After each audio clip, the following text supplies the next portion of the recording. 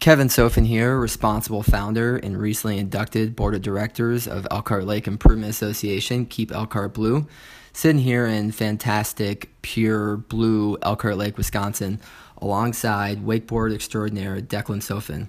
How we doing today, D-Money? Not too bad, Kevin. How are you? Doing well. Thank you for having us here today. So, Dec, you shred. How long you been wakeboarding? I've been wakeboarding since I was about 7 or so. Grew up going out on the boat. We used to rent boats like every day, my older brothers and I, like 10 a.m. when the lake opens. My brothers always got the first sets, but I definitely got the last set so I could ride for as long as I wanted. But it was always like choppier water, but really for like, I don't know, 10 or 12 years now. Mm-hmm.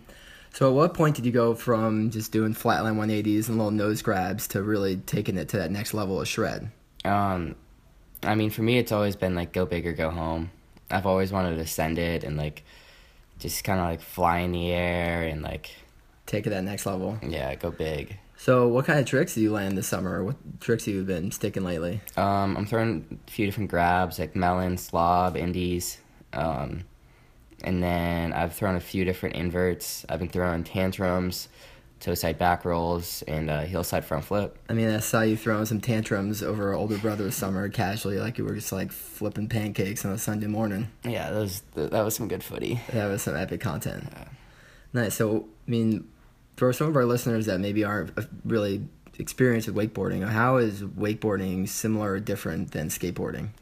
Well, wakeboarding takes a lot bigger setup. Like, you need a boat, you need decently calm water, you need a spotter, a rope, like a wakeboard, which is not too inexpensive.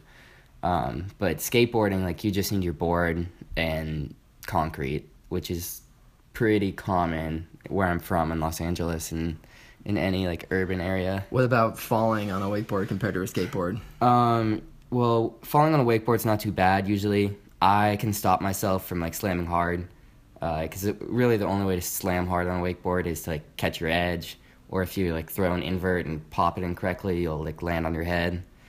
But you're hitting the water, so it's not too bad. But skateboarding slams can be like tough because doesn't have the give of water. You're landing on concrete, and like if you're like bombing a hill, like you're going like 15, 17 miles an hour, and like when you hit the concrete, like you don't just like stop. You like bounce and skid and tear your body up. And it hurts for weeks. Yeah.